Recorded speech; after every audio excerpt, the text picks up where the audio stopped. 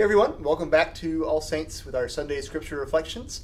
We're here to talk about the 19th Sunday in Ordinary Time, which is coming up this Sunday, of course. Yes. So we have our readings from 1 Kings, and then the letter to the Ephesians, and the Gospel of John from the Bread of Life discourse, especially in chapter 6. So some exciting stuff, some different things. So, but especially in 1 Kings, this is a story I hear about in kind of telling it in different language. It just always sounds so cool. Is that Elijah is just totally tired and done, and everything is falling apart, and he's just sitting, and he's like, I can't do anything else. I'm going to hang out under this tree and just go ahead and kill me, God. Yeah. And God's like sends an angel that just says, you need like a nap and some food. Yeah. And then you're going to be okay. And then he's totally okay and goes and does the rest of his mission and walks around for 40 more days in the desert there. And that sort of connects in with our gospel, which we'll come back to the second reading. But Jesus continuing in his discourse about him being the bread of life, and how he's talking about the Eucharist, but he's kind of digging into that language more and more over time, where he's saying, your fathers ate manna in the desert, and God gave you that, but I'm going to give you, but I am the bread of life. Yeah. I'm giving you this, and if you eat this, you will never hunger again. And everybody's kind of taking it in a little bit at a time. But he's talking, I mean, the connection with those two readings, I think, is just cool in the fact that, Elijah, he's Elijah. He did some awesome things. He was this great prophet. Right. And yet he hit a point where he's like, I got nothing. Everything is awful. And what he needed was the food that God gave. And that sort of image coming into the Eucharist, I think, is pretty cool. Yeah, I think that my immediate thought when I was reading through this was we put expectations on God, right? I think, so this is right after we have this very famous scene in Elijah's ministry where he's challenging the priest of Baal, and he says, if your God can light this altar on fire, your God is the one true God. But if my God can do it, my God is the one true God. And they fail, and he almost in like jest is kind of like, maybe your God's taking a break right now. He's on vacation. Like, kind of teasing him and everything. And then the water is poured on the altar three times, of course, very Trinitarian. And then the fire is so bright and so blazing and so hot that the priests of Baal all run away. But it says that they run away ashamed. It doesn't say that they were converted. And I think that was kind of Elijah's mindset, was like, God's going to convert all these people once he sees this, but it doesn't happen. And so you get kind of this scene of like defeatism where he's just like done, and he's under this broom tree, and he's just, and I think it's beautiful that he's going back to Mount Horeb, which we also know is, geographically speaking, Mount Sinai. And it's the same place where all of this begins, right? And so he's journeying back to that beginning of like, I feel this great despair because I haven't done what I was supposed to do, because he thought the mission was to convert all of these people. But we've talked about it before. The mission sometimes isn't conversion as much as it is introduction. Like, introduce people to this God. Show people that this God is real so that they can see it. And we see this kind of defeated expectation. He's like, just kill me now. And in that despair, we have that first like Snickers commercial that's like, you're not you when you're hungry, right? And it's like the angel comes and he's like, here's a Snickers, and it satisfies, and he gets up. It's not a Snickers, right? It's God sending this bread, and then we see this image where Christ has now fed the 5,000.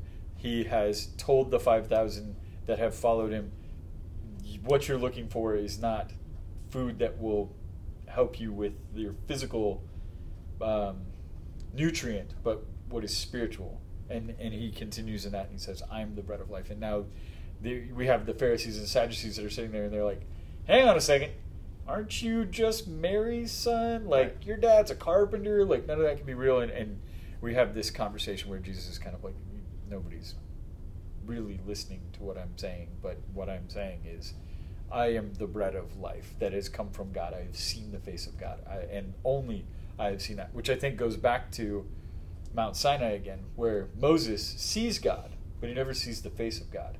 And I think Jesus is kind of reiterating that. And he's like, I've seen the face of God. I am the bread from heaven. This is not manna in the desert anymore. I am the bread of life.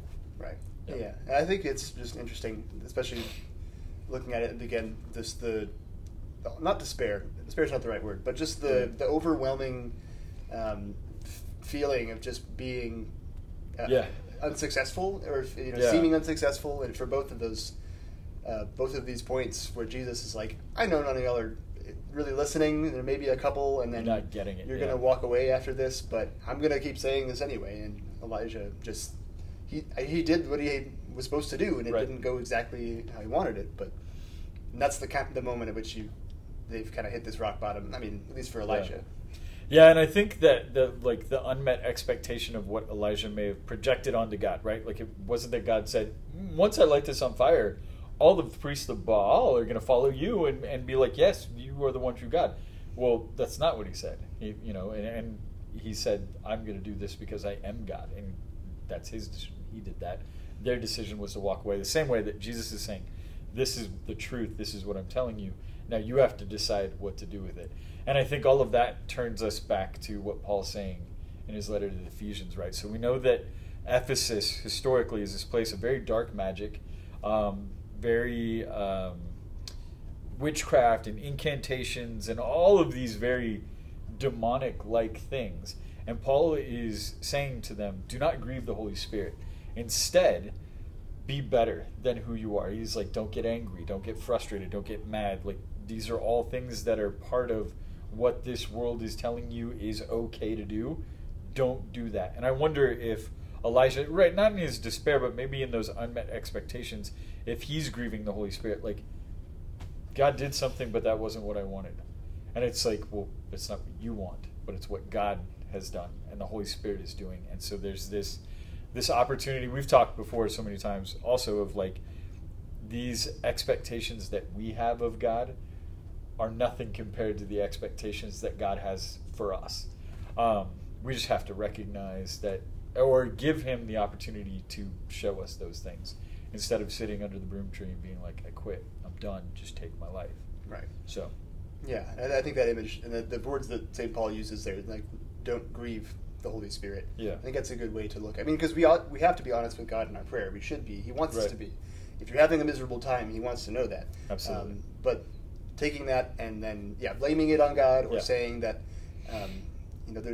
or giving into actual despair and that sort of thing. It's then you're putting obstacles in the Holy Spirit's way and you're guarding him out, and it's I think that's a great way a great thing to not do in the way that he says that. And I think it's something that we all have a tendency to be like, why would God allow this to happen in my life? And it's one of those things that, we have to change the way we think of it instead to say, I am hopeful for what God has in store for my life. Because the expectations that we may have. I mean, Elijah is not a small part of the story, right? Like, the Feast of the Transfiguration was Friday, and Elijah is part of that. And so it's not like this is a small character in the idea of the history of the church, but still had that same despair. And it's the same way that, like, we've talked earlier when coffee chats this week of like, hey, there's no small part to play in this. Like, you all have a role. Don't grieve the Holy Spirit. Allow the Holy Spirit to move in your life to bring you to greater things than maybe you have or have expected for yourself. I think that's a great challenge for kind of all of us to examine where we are with our expectations of God, and just think about, like, what am I waiting for? What am I hoping for? And am I more willing to take whatever God gives me than to insist on what I think is going to happen? Yeah. And just thinking about, whether or not you're really open to God's will and how you can be more open in that way. Yeah, I think that's a great challenge too, and I think it's something that we all need to be aware of. Father Jovita said it in Mass on Wednesday. God is going to answer your prayer in 3 ways. No, this is not what is best for you. I know what's best for you. Yes, or wait. And I think that's the reality. So if we take the opportunity to evaluate those expectations, then we also have to give God the opportunity to move us in the way that he wills for us. Yeah. So So from all of us here at All Saints, thank you very much. Please join us again next week as we talk about not the 20th Sunday in Ordinary Time, but the Assumption of Our Lady, which is on Sunday. And we will be back here. Thank you again. Please pray for us. Know that we are praying for you. And we'll see you next time. God bless. God bless.